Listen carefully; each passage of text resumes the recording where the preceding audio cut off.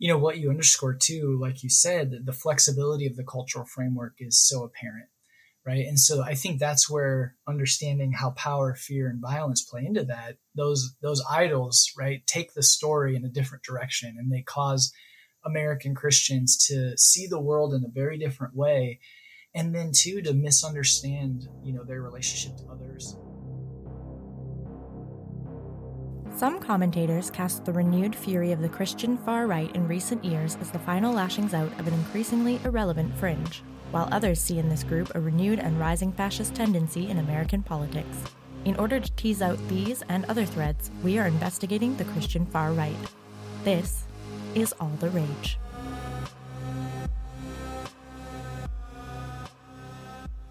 Welcome to another episode of All the Rage, a podcast investigating the Christian far right. We've got a unique episode for you today. We have the grand opportunity to interview Dr. Andrew Whitehead.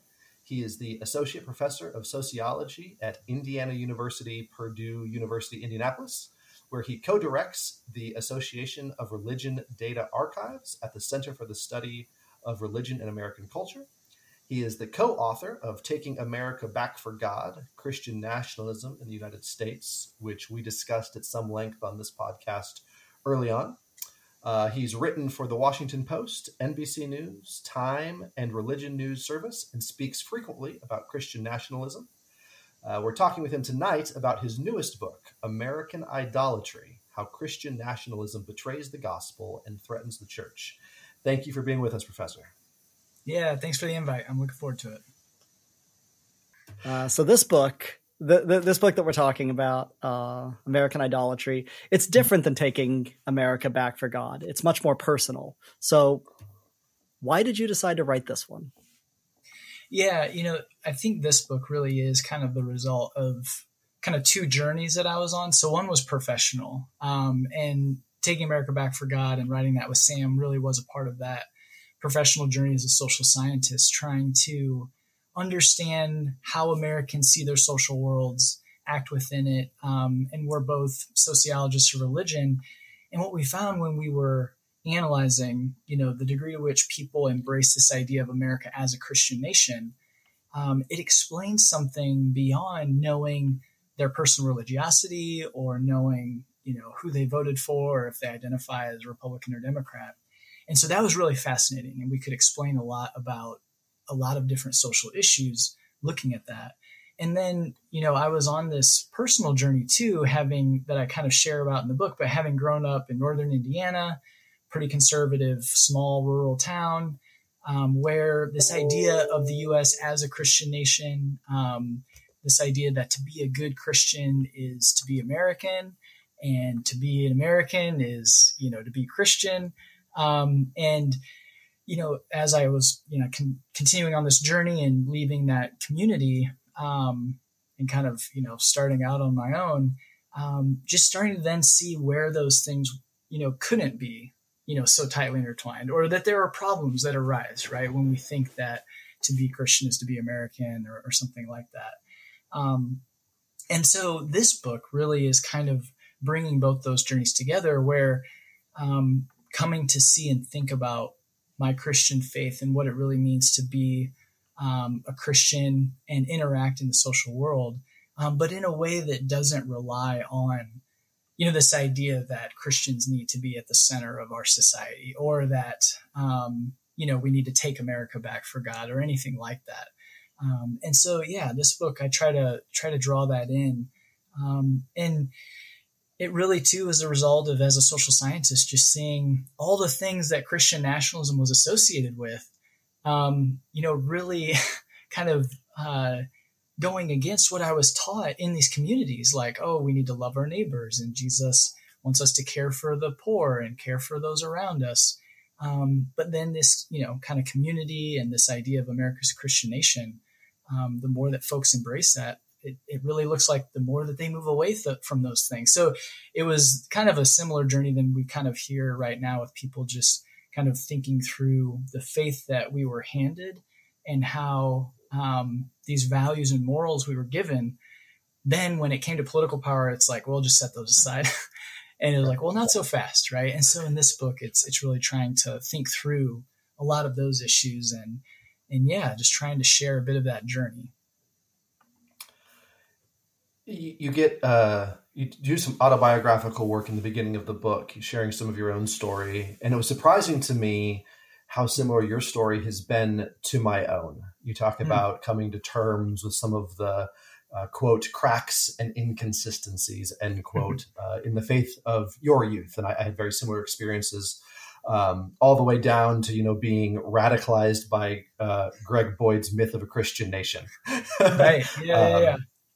Just a paradigm shifting work growing up in a politically and theologically conservative Christianity.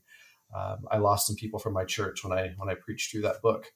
But I'm curious if you could describe, a handful of those cracks and inconsistencies that you began to notice in your journey. Yeah, definitely. Well, Greg Boyd, his book, Myth of a Christian Nation, that was one big one, like I share, like you said, where in grad school I read that, and it kind of helped bring a lot of these together and give me at least a framework to start from. And I think even too, Greg Boyd is, he's moved from that work and listened to the voices of marginalized communities, because he kind of argues for like this third way thing, which we should, talk about. And that's not what we should do. I don't think, and I don't want to argue for that, but so that's good to see, but it really gave me a framework of understanding and seeing myself as part of, standing apart from or understanding America in terms of, in this broader story of God interacting with humanity. It's more like an empire. And as Christians, right, God isn't interested or wanting to work through empire. And so that was really helpful. But I think just some of the biggest things that came up for me is, growing up in youth group and one of my youth pastors just remarking almost offhand about, whether Christians should be able or should go and fight, quote unquote, for their country and kill people on the opposing side. And it wasn't just even like killing somebody, but then he mentioned like, well, what if they were Christian? And so then right away it was like, oh, these categories of us and them, right, aren't so neat anymore. Where before it's like, well, yeah, God is on America's side and we go and we fight, and that's kind of how it's always been. And it sounds naive, but that's what I was growing up, right? And in this culture, it's kind of just what you accept. Another was, and whenever I share about this in certain groups, was a band that I listened to growing up, and maybe you all listen to this or some of your listeners, but Five Iron Frenzy, right? So middle-aged white dudes who grew up in, evangelical Christianity. We were probably all fans at probably similar shows. But their first song on their first album talks about manifest destiny and how that led to the slaughter of Native American peoples. And so as growing up within white evangelical megachurch, we never talked about racial injustice or that type of history, right? And so hearing that and then thinking, well, yeah, like that doesn't quite make sense when we talk about Christianity is about loving people. But then we're like, we got to take this country for God. So it's just little things like that, kind of were pebbles in the shoe that as you walked, it's like, I just can't get past this. Like this, I have to go back to this. And then in college, taking an American history course.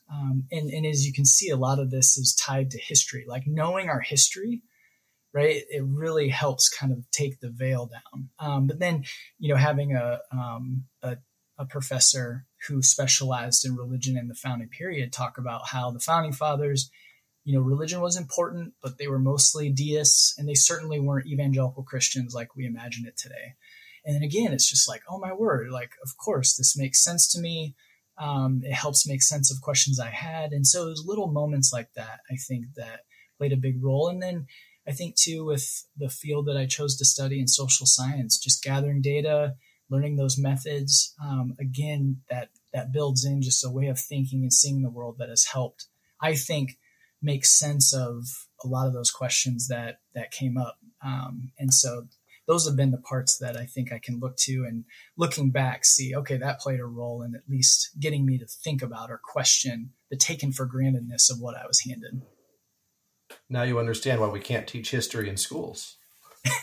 No, that's exactly right. I mean, it's a program. Like, it's a way of knowing and being in the world, as you guys know and are, I'm sure, exploring in this podcast. But that's so true.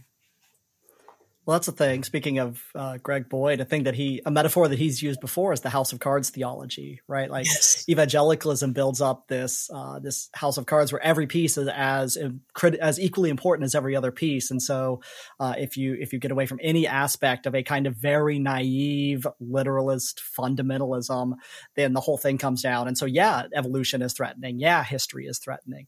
Mm-hmm. I went to a very conservative Bible college straight out of high school, and just learning the very conservative but accurate, or gesturing toward accuracy, reading of church history, right? The first 500 years, right? Just reading primary sources. I mean, they're not they're not liberal, progressive firebrands, but just seeing the diversity on offer, even in the first, second, third century. It's like, oh, there's this monolith that we've been presented as this is the only thing Christianity is, just falls away, right? Yeah, no, so true. The dynamism of Christianity, right, and just how varied it was, even at the beginning when they were writing. It was all this stuff happening. But sorry, I interrupted. No. But no, I'm glad you mentioned, Greg Boyd, what he was, the meaning that, especially that text, but also Greg Boyd as a sort of, national figure in these discussions at the time, his divergences with the National Association of Evangelicals, he and Clark Pinnock, both, but just as sort of standing as witness of, like, this is broader than a lot of us and our youth groups kind of conditioned us to expect, but also, his capacity to move beyond where he was 15 years ago, 20 years ago, which, again, talk about being middle-aged. But I'm glad you mentioned that, right? I think a lot of us kind of went through the, Greg Boyd to Howard Wass to James Cone to Katie Cannon kind of pipeline. Yeah. No, it's so true. Well, and you mentioned that earlier. We should talk about it because for me, coming from theological conservatism, I discover Boyd's work in at the same time as all this other stuff. And so my first move was towards political disengagement, right? I think that third way that you talked about, which I now I describe it as like white Anabaptistism. Yes. Because there's a lot of us, I think, that like, conservative Christian political engagement is bad, so we need to draw back and not engage. And there's, I spent a good deal of time there, and I know there's a lot of people who sort of stop there, like, oh, this is great. We finally reached faithful Christianity. Constantinianism is bad, right? Power is bad. And now I'm not a sociologist, but sort of in my observation, I've noticed there's like three loose categories of Christian political engagement. We've got various forms of Christian nationalism, conservative engagements. We've got various forms of apoliticism, sort of in the middle, like let's disengage. Political engagement is inappropriate for the church. We're to be, prophetic witnesses.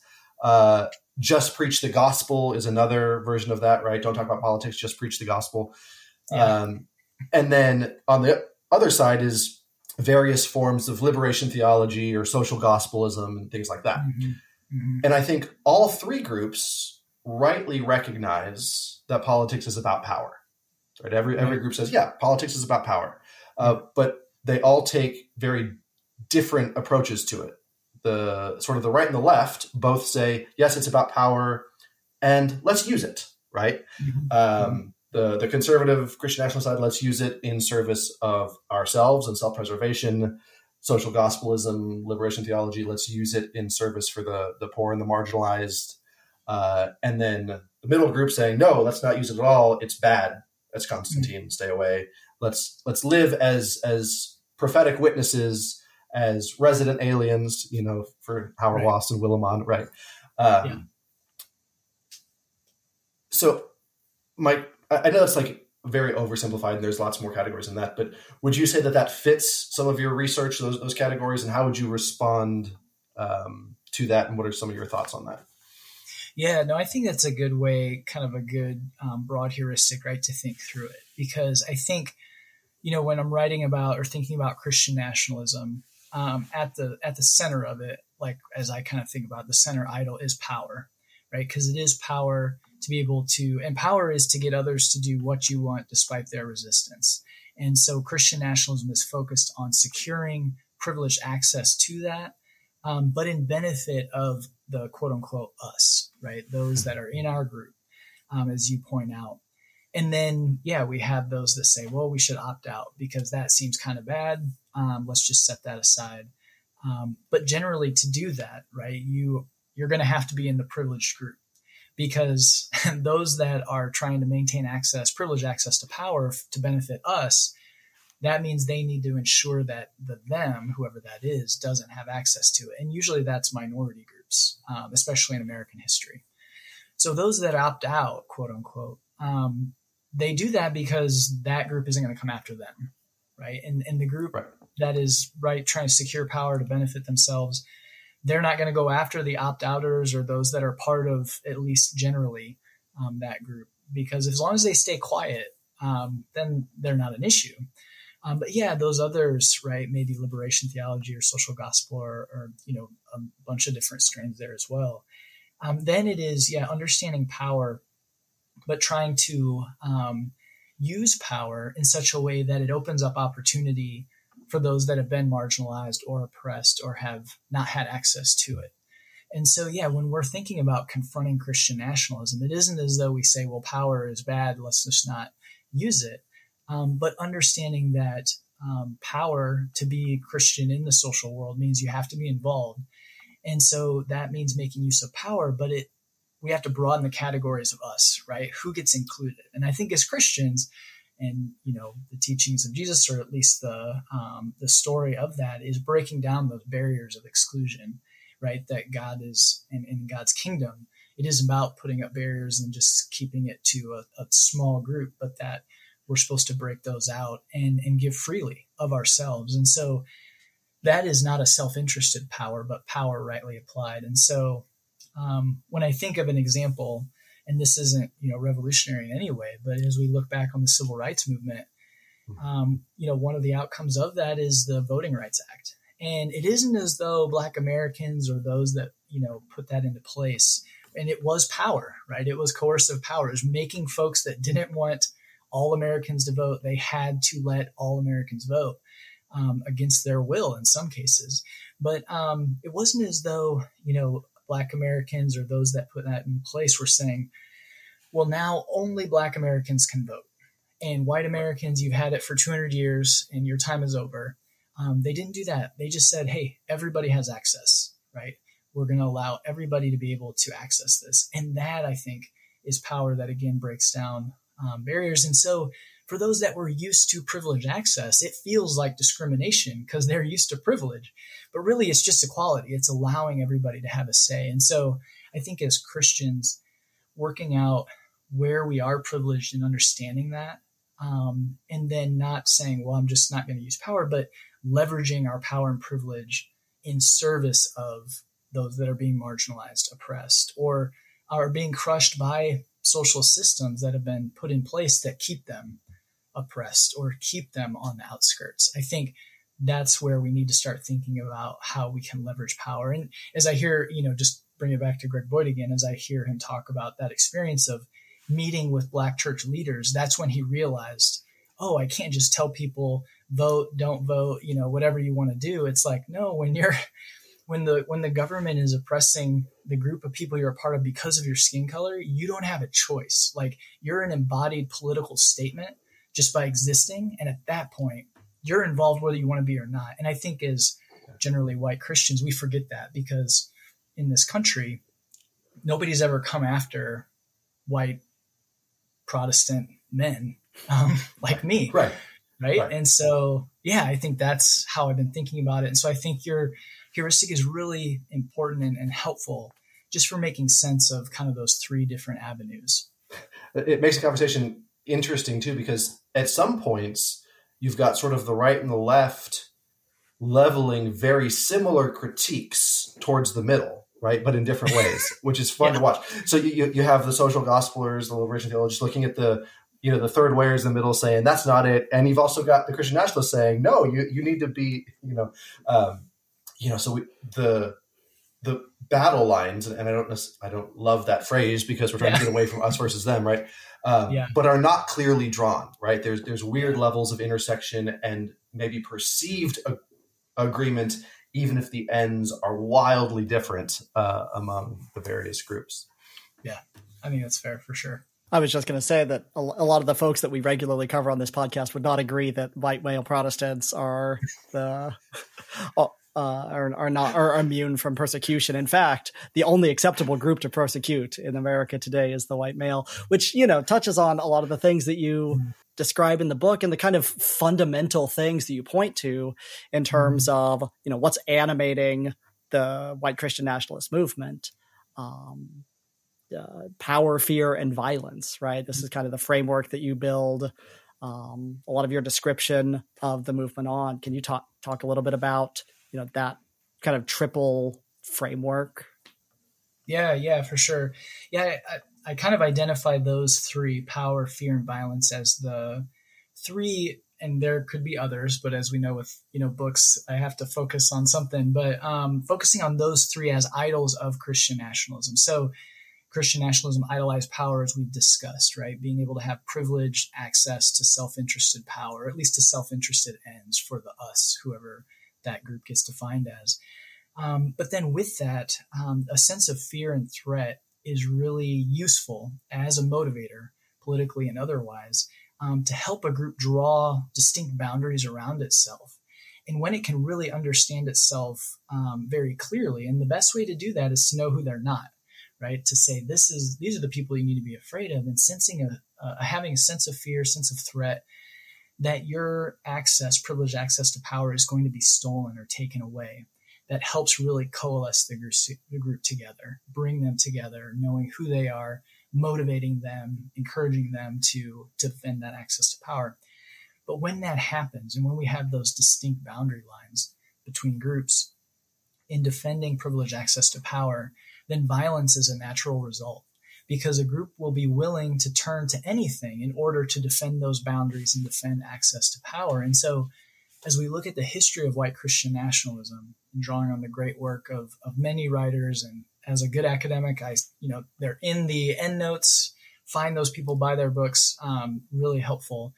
But then also in the social science that we are able to gather today in different surveys, we're able to see that setting aside democratic ideals or being comfortable with the use of violence or authoritarian measures in order to defend what they see as this Christian country, we see all of those in play. And so those three idols really do work together and in unison in many ways to push folks that embrace white Christian nationalism to varying degrees, because I don't like to think as in binaries. It's some folks are kind of ambivalent, some are sympathetic towards it, some strongly embrace it. And that matters, we find, in survey research. But this quest for power motivated by fear and the use of violence or the threat of violence to defend that is really powerful. And I think that's where we can then see and understand.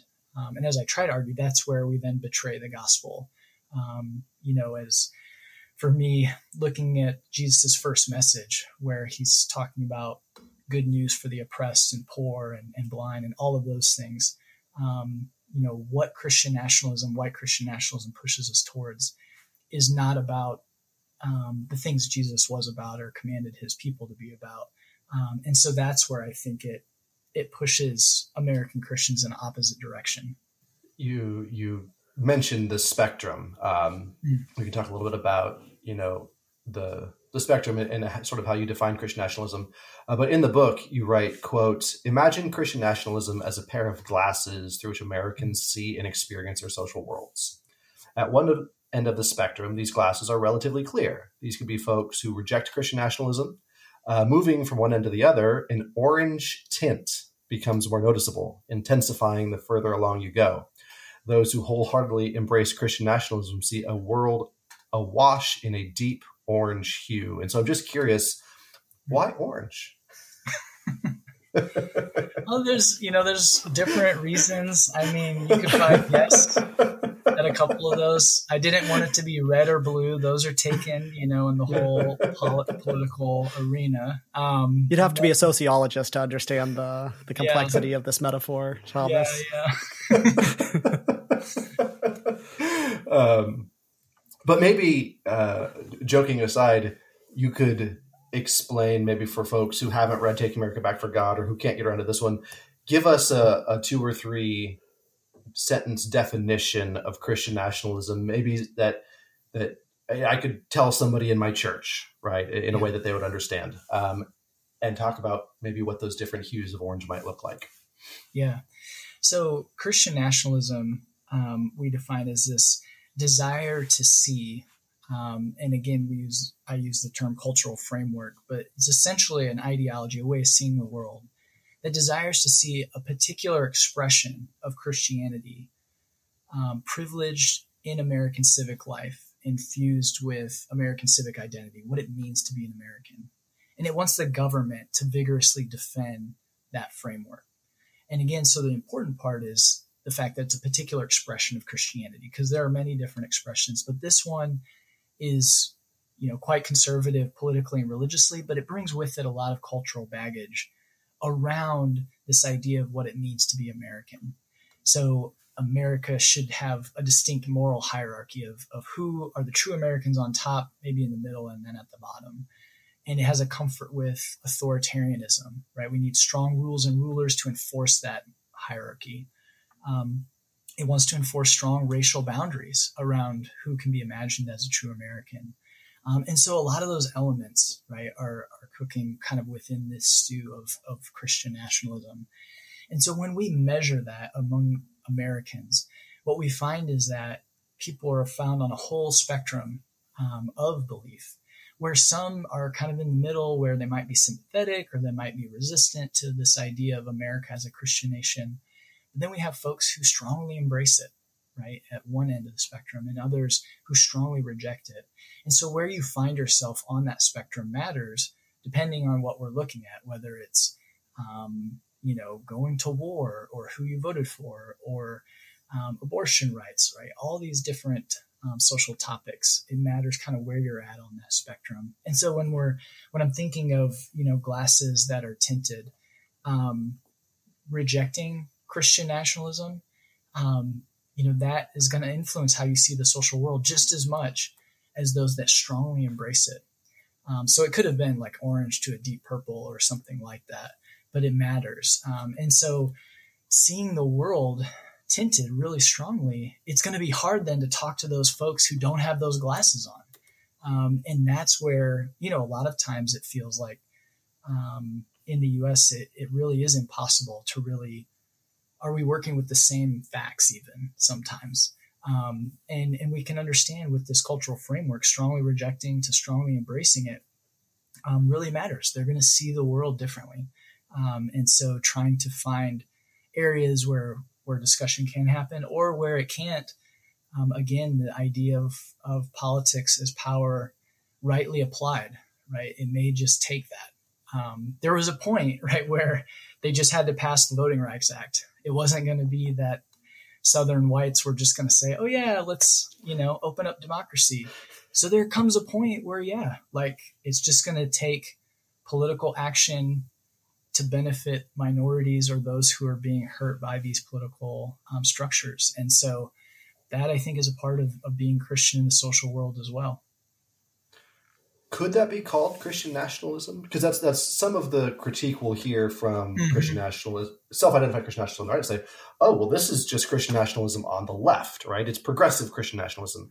Would you say that is an accurate description and fits, or would you say that is something different altogether? Yeah, so I would say it's something different altogether, because, again, when we define Christian nationalism empirically, and again, this is built off a number of, a book and, a couple dozen studies. Empirically, again, it's this particular expression of Christianity. That's Christian nationalism. It's this desire for this particular expression or those folks that adhere to it to see American civic life ordered according to what they want. And so if you're not doing that, you're not doing Christian nationalism. It doesn't mean that religion isn't a part of the political process or that people aren't bringing their religion into the public sphere.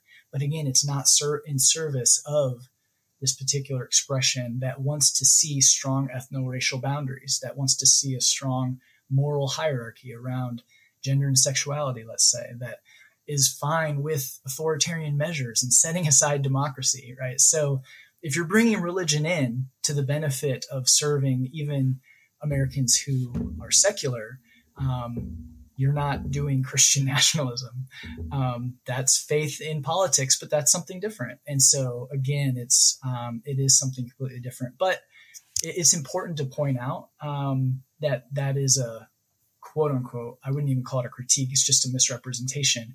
But that does happen. And it's important for folks to be able to identify when that's taking place. Because again, that's in service of saying, well, we're just doing the same thing.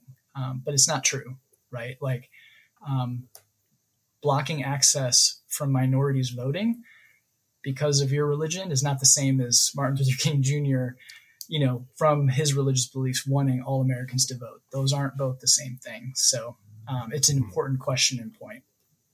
Well, it's also just kind of a thought stopping cliche, right? Mm-hmm. Like it's an easy way to shut down the conversation, or at least to reframe it on the grounds that they would like to discuss.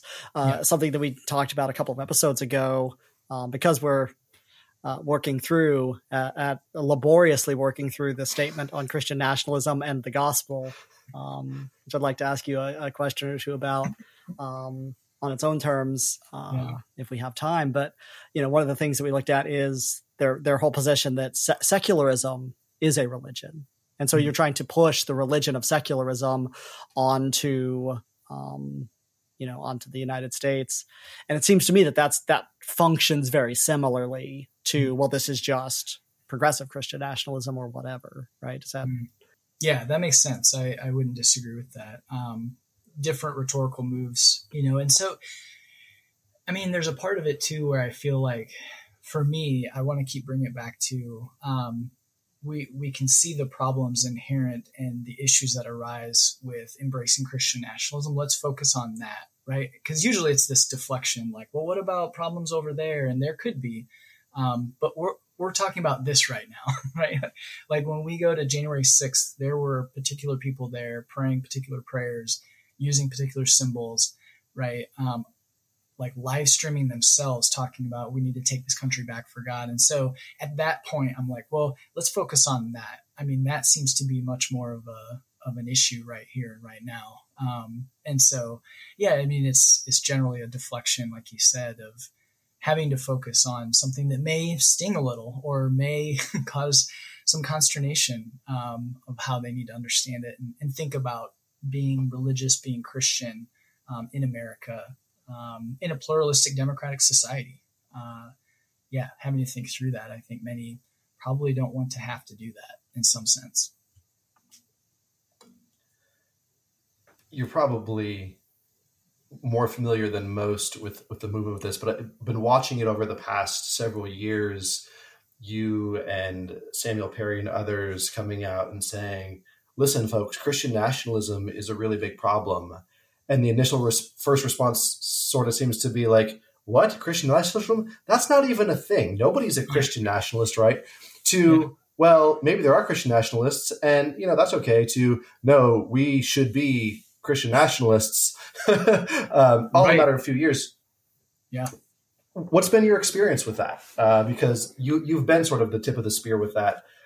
It's got to feel like whiplash watching people's response to that. No, it really is. And you described it perfectly. And I always get a kick out of those tweets that people kind of highlight like by a year how this has changed. And you describe it perfectly. I mean, in a number of ways, it is really interesting and a little bit wild, right? That it wasn't as though we started talking about Christian nationalism first. There were journalists doing it.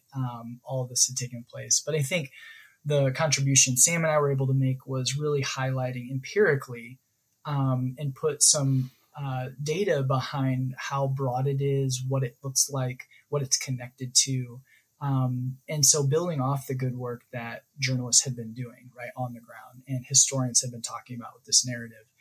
But then I think there was kind of this accident of history where the 2016 election turns on, 40,000 votes across a couple counties, across a couple states. And then bam, a person who lost the popular vote by millions of votes is now in the Oval Office and strongly embraces Christian nationalism, just like other Republicans before him, but totally drops any veneer of being personally Christian, right? And so then it's like we can see the real power of Christian nationalism. The person using it doesn't even need to be anywhere close to what representing these, parts of the Christian faith that I was told and we were told growing up were so important. And why, you should oppose Democrats or President Clinton, right? So all that flipped. And so I think it was this accident of history where we're able to put empirical data behind it. This moment happens. And then all of a sudden, I think it provided a framework that people could really make sense of their social world. And so, yeah, the term kind of gets out there. And the first reaction was, well, they were probably making it up. It couldn't be real. But then the data is the data. And then they're like, well, it's probably not that bad of a thing. Or they're misunderstanding it to, yeah, like you said, you have sitting Congress people saying, yes, I am. And here's a t-shirt you can buy. Go to my website, like all that stuff. And so it is kind of like whiplash. But I think, underneath that, and something I think that Nick Don brought up, where it's like, it's a move to take control of the narrative. And it's a way to try and muddy the waters or to then adopt it so that they can redefine it and help people then just ignore it, which that's, I guess, what we're trying to work against now. And that I'm trying to work against now is to show, no, this is a thing, but it isn't something that we should be embracing. You don't have to be, I'm not saying you have to become X or Y. There's a lot of possibilities. There are other expressions of Christianity. Just move towards one of those rather than go down this path. So it has been an interesting ride, I think, the past 7 years or so, for sure.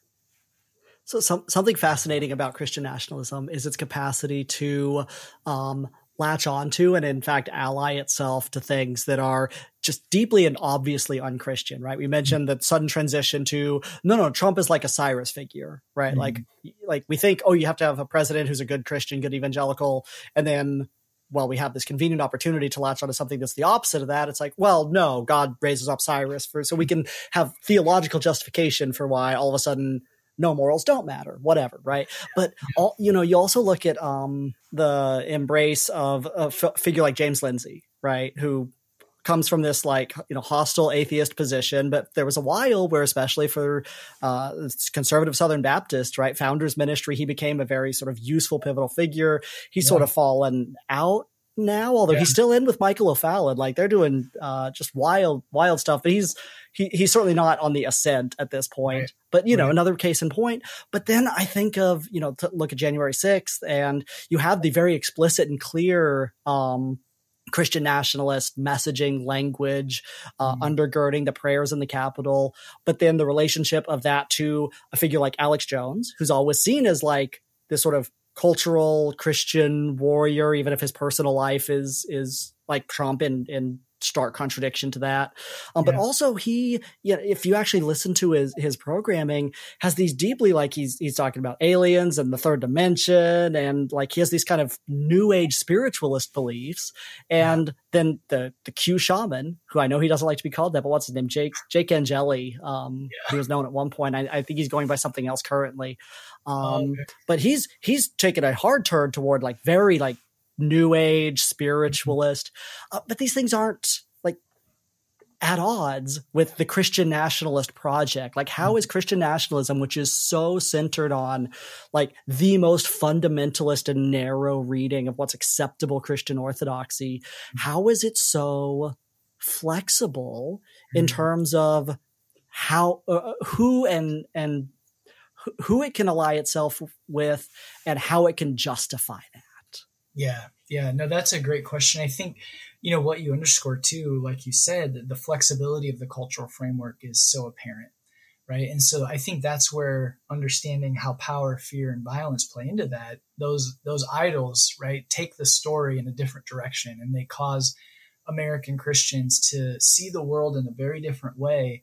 And then too, to misunderstand, their relationship to others, their neighbors, or even God, or the Christian faith in some ways. And so, yeah, that cultural baggage that gets added in, I think then will create really interesting, as you're pointing out, bedfellows, right? And so I have a colleague who did some work looking at the Tea Party and how Christian nationalism, that narrative, brought together kind of these libertarians and, very kind of fundamentalist Christians. And these libertarian folks were generally kind of secular, maybe not even affiliated.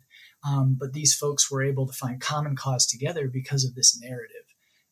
And they might mean different things by Christian even. But the underlying kind of message or outcome is that our group will continue to be privileged, right? And we're going to be able to defend our self-interested access to power and privilege. And so that's why we see too, recent research that just came out underscoring this, Christian nationalism strongly intertwined with openness to conspiratorial thinking. Right. And so the world could be anything. And these things, these new conspiracy theories will be wound up, and they'll be more likely to latch onto those because of those cultural elements that are a part of Christian nationalism from the beginning. And so, yeah, it really is kind of a adhesive or glue in some ways to take folks that could be very different in other realms, bring them together and provide kind of this cohesive narrative. But again, all underpinning privilege and access to power for the particular in-group. And again, that gets redefined over time. But yeah, it really works flexibly and allows them to do that. This is sort of taking a tangent away from the book, but it seems to me that there is emerging a strand of potentially, for lack of a better term, Christian nationalist purists. Right. So we have some who are willing to make these concessions for the sake of power. There seems to be a small contingent now. And I'll use an example to describe presidential candidate from the Republicans, Vivek Ramaswamy, right, who is not Christian, but is in many ways, I think, like Donald Trump, shares a similar social vision for a nation that I think most Christian nationalists say, yeah, we want that kind of nation. I have seen some people who would probably be categorized as Christian nationalists embracing him for those reasons, like they did Trump. But I've seen others that are explicitly rejecting him because he is Hindu by faith. Right. And potentially some subtext, he is not white by skin color. So I wonder, how does this fit into the framework? We know, like anything, Christian nationalism is not a monolith. Right. Just like nothing is a monolith. Right, yeah. But how would you describe or explain that phenomenon? Yeah, no, I think you're right. And that's something that's so interesting too, to keep tracking. And one person I'll plug, or a couple, but Jack Jenkins, he's a journalist with Religion Youth Service. He really is tracking kind of Christian nationalism, and some of his more recent work in the last couple of months really does kind of highlight what you're pointing out, Thomas, that we see some cracks and fissures or some disagreement, right, with these folks that could agree on quite a bit and maybe even agree on this idea of a Christian nation. But then all of a sudden there are things that, pull them apart. And so, too, I think what's useful is understanding Christian nationalism in a number of different ways. And Sam Perry, my colleague, wrote about this, where he argued that in a lot of ways, this rhetoric, at least, can be used as kind of a political, he calls it, it's a mating call, which is like very blatant. And those that hear it know what it's about, and they're going to come. It could be a dog whistle. Those get rarer and rarer in these days, right? Like you're saying, the subtext becomes like the text. But it could be a dog whistle. And then even in some ways it could be, I forget what he calls the third, but just, it really is underneath the surface where it kind of activates, but it isn't anything conscious. Like they just understand that it is, the way that it is. And so as a political tool, it can be really useful. And so for, Vivek, I think that's a part of it. He understands it. He may not be a true believer, right? And by faith, he isn't even Christian. But he senses the power, right, of what this can do. And again, power's at the center. And I think Trump is in that as well. But then you do have folks that are like, no, we really want Sabbath laws, and we want atheists to have to go to jail, right? or whatever, the Stephen Wolfs and whoever of the world. And so they would definitely be those that are against, Vivek. They would want that power, but not from that person, especially racialized as non-white. And so again, there are those cracks and fissures within the movement. And I think as those become more apparent, it'll be interesting to watch and to see exactly how that coalition, if there is one, stays together around it, or if it will just have that variation underneath the surface. I think we've all sort of watched with amusement, perhaps unchristianly, but as some of the pioneers of anti-wokeism, Owen Strachan and Josh Buice, who were sort of leading the charge against critical race theory and wokeism and all of that, all of the sudden are on their heels on defense because they're being criticized for being too woke by some of these Christian nationalist purists, right? For having given in too much. Now they're woke liberals. And so personally, I look at that and what's that meme from that Tom Cruise movie, Let Them Fight. So what do you make of all of that and the infighting on the right? How do you think that will coalesce? Is that good in terms of, does it mute the effect on the public as they're fighting each other? Do we just say, hey, stoke the fires and let them go at it? Or will that coalesce into, go ahead, Nick. Right. Or is it a reflection of the Overton window has shifted so far that someone like Owen Strachan is on the liberal end of the conservative movement? Yeah, no, in some ways, this is kind of a cop-out, but it seems almost like a both and, right? Like, I do think it has shifted, and it's so wild to see how much it's shifted that all of a sudden now this movement is coming back to bite them, right? It's the dog catches the car, and right, it's a whole different thing then. And so it is wild that those that were leading the charge, and just, I was reading through some of those tweets from Owen, but like, literally just acknowledging that Jesus was born in a particular historical place and time and wasn't white was woke according to other folks. Like, so that is wild. So I think it is a shifting, and usually when people talk about the quote unquote left, or at least not conservatives, right, that it's such there's so much heterogeneity. It's hard for them to work together because you have folks that are secular, or you'll have progressive Christians or whatever. And so it's hard for them to find this common purpose. Whereas the right usually is talked about as this kind of very homogenous. And so it's easy for them to just stick to one script and this is it. I think generally that's probably still true. But we do see some of those fissures. And so it will be interesting to track that and to see, are some going to be sent out? Now, will it, bring some of those folks who get rejected, to think deeply about what they've said and done and maybe reevaluate all that? I have my doubts. But generally, I think too, that's such inside baseball in some ways that it probably doesn't affect, or nobody really knows about it broadly. But it will be interesting to follow and, a little bit of, like you said, not necessarily joy, but it's just, this is interesting to watch. Yeah. A little known fact, nobody knows about it broadly is actually the subtitle of our podcast. But you're doing the work to change that, so I appreciate it. What would you say to critics like Josh Dawes? And I don't know if you've seen these tweets, maybe you have, but he writes, he tweeted recently, he said, quote, "Anti-Christian nationalism is the new and improved Trojan horse for sneaking progressive politics into the church. Don't believe me? Read Andrew Whitehead's new book. His goal is clear.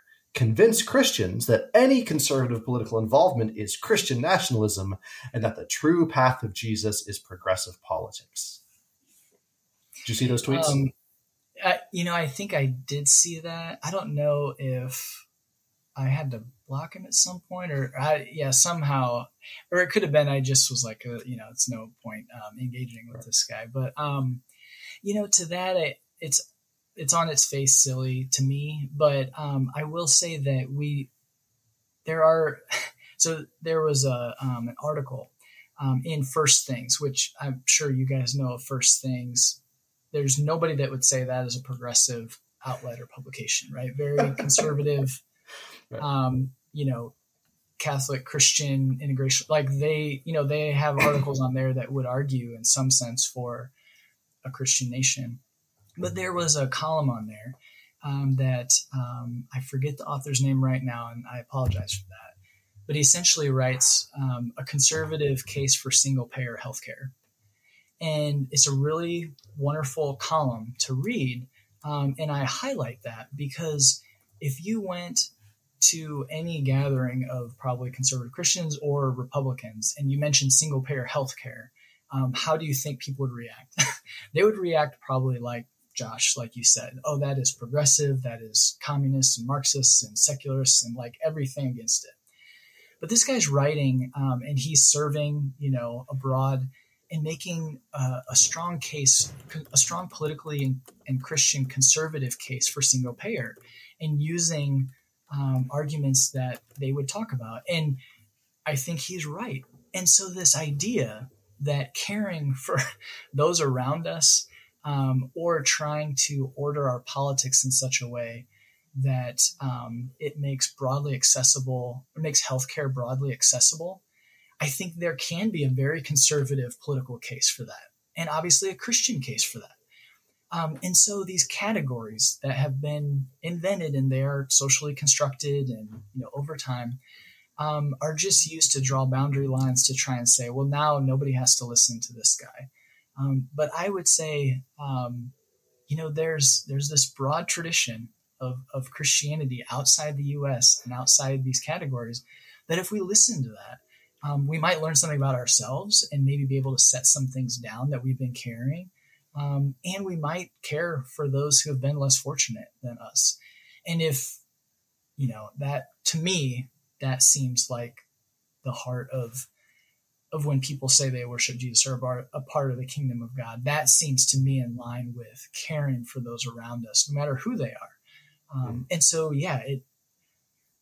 single-payer healthcare, that could be a conservative Christian cause. And I think we could think about a lot of things in that way. So that's how I would respond with that particular example, that it's something that he would say, oh, that must be progressive, but it doesn't have to be. And I would say, why, let's move towards that, because who knows how many lives we could save. And we're in, folks usually want to say this is the greatest country.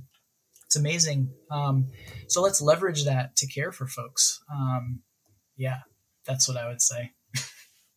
Well, that vision is actually something that the left is or at least certain elements of the left are deeply terrified of, right? That Christians will discover that you can wed economically progressive and socially and theologically conservative values together and get a real sort of populist movement, because like Trump represents himself as a populist, but is in fact deeply tied with the elites, loser by millions of votes of both elections, a sort of minoritarian figure, but that you could create this sort of unstoppable behemoth of, a Christian right wedded to even just some, and you don't even have to get very far, progressive in the United States, right? Single payer healthcare is not the most radically progressive idea.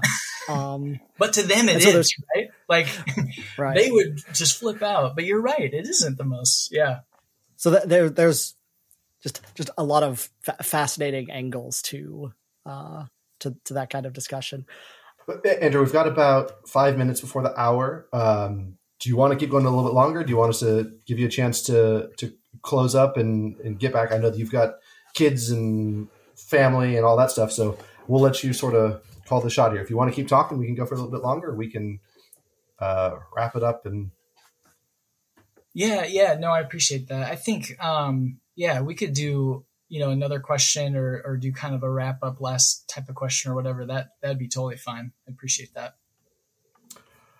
All right. Well, let's close by making it personal again. The subtitle of your book is "How Christian Nationalism Betrays the Gospel and Threatens the Church." And you're very clear when you write the book. You're not writing this book merely as a unattached sociologist, right? You're writing it as a Christian, a professing, committed Christian. What is at stake, and why do you care? Yeah, that's a really good question. I think, some of what is at stake and why I care is recognizing, even in my own story or for those who, grew up like me or still kind of in that world or community, that not only does Christian nationalism obviously cost the broader American public, I think, with some of the outcomes that it's associated with, but for those folks too, I think it ties them into a world and a way of seeing that really limits experience and limits, what they confess to be about. And I think are, but to a limited group. Right. And so, if I was in need of help, I know I could call up many of them and they would probably still do what they could to help me or, drive down to where I live because I live a little further away. But it's, wanting to see that type of care and compassion opened up, right, to everybody. And that, I think, not only benefits the broader community, but will benefit them. Because, there's something about, reading, various theologians working and talking about race and racism in the U.S.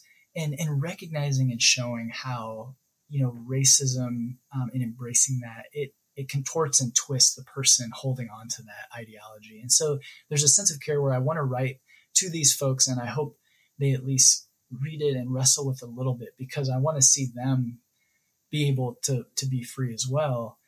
But the most important thing is to then stop doing harm, right, to these groups that have been marginalized and are being crushed and are trying to share their experience. So it hurts, obviously, those that have been under the weight of that oppression, but then also to those folks who have been living and walking with that they can lay that down and there are other expressions they can move towards. And so, that's what I want to be about, is to hear the cries of, of the oppressed, to hear those clearly and then listen and follow along, but then to help others hopefully start to listen to those voices too.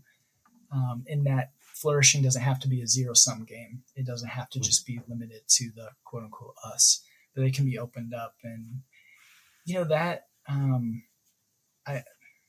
hope is a spiritual practice, as I close the book with, that I'm told, right?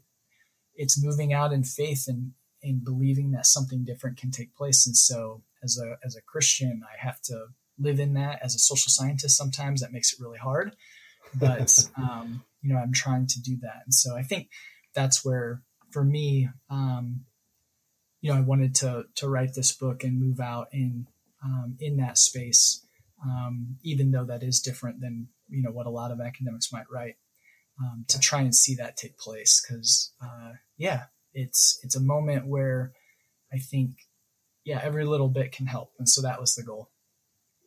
Well, there's a ton in your book that's fantastic, and we've only scratched the surface of it. Before we close, is there anything that you wish we would have asked you about that you are just burning to talk about? Give you a chance to just sort of open floor, say anything, or did we get most of what you would hope to get out? No, it's been a great discussion. I mean, that's really what I hope the book helps to do, is raise some questions, provide some context, both historically and in the present time, for people to wrestle with. And Brazos was, they encouraged me to write a discussion guide. And so, for people to wrestle with that, to think through some of those questions, because I try to talk about, I'm still on a journey. I'm still trying to learn more, and I have more, I have more to do. I have more work to do. And that's okay. Right? Like we're all entering at different points. And so it isn't as though we should be, ashamed that we're at point 1 or 2, but ashamed if we just throw our hands up and stay there. So yeah, hopefully the book is an invitation to, wherever you're at on your journey, gain more tools if it's helpful in that way, or perhaps explore a new area you haven't thought about. And so, that would be my hope. But yeah, it's all a part of that conversation. And so, yeah, I've enjoyed spending time with you guys. Well, we're super grateful that you have taken the time to be with us tonight. I'm sure we could do 3 or 4 more of these and still not exhaust everything in the book. But thanks for writing it. Thanks for your vulnerability in it. I think I tweeted when I first started reading it. The compassion, I think, bleeds through, and heart bleeds through in really helpful ways. And so I hope it lands. I hope it picks up steam. I hope all of the hate tweets do for you what it did for Kristen Dumais, right? Yeah. And just, But thanks for taking the time away from your family to be with us, and look forward to what comes next. All right. Yeah. Thank you, guys. All right. This has been another episode of All the Rage. We will see you next time. Thank you for listening to All the Rage, a podcast investigating the Christian far right. All the Rage is recorded and produced by Thomas Horrocks and Nick Don Stanton Rourke. Find more, including Patreon and an open to the public Discord server, at the links in the description. The intro-outro music is Dweller on the Threshold by Neilor, used under CC BY license. See you next time.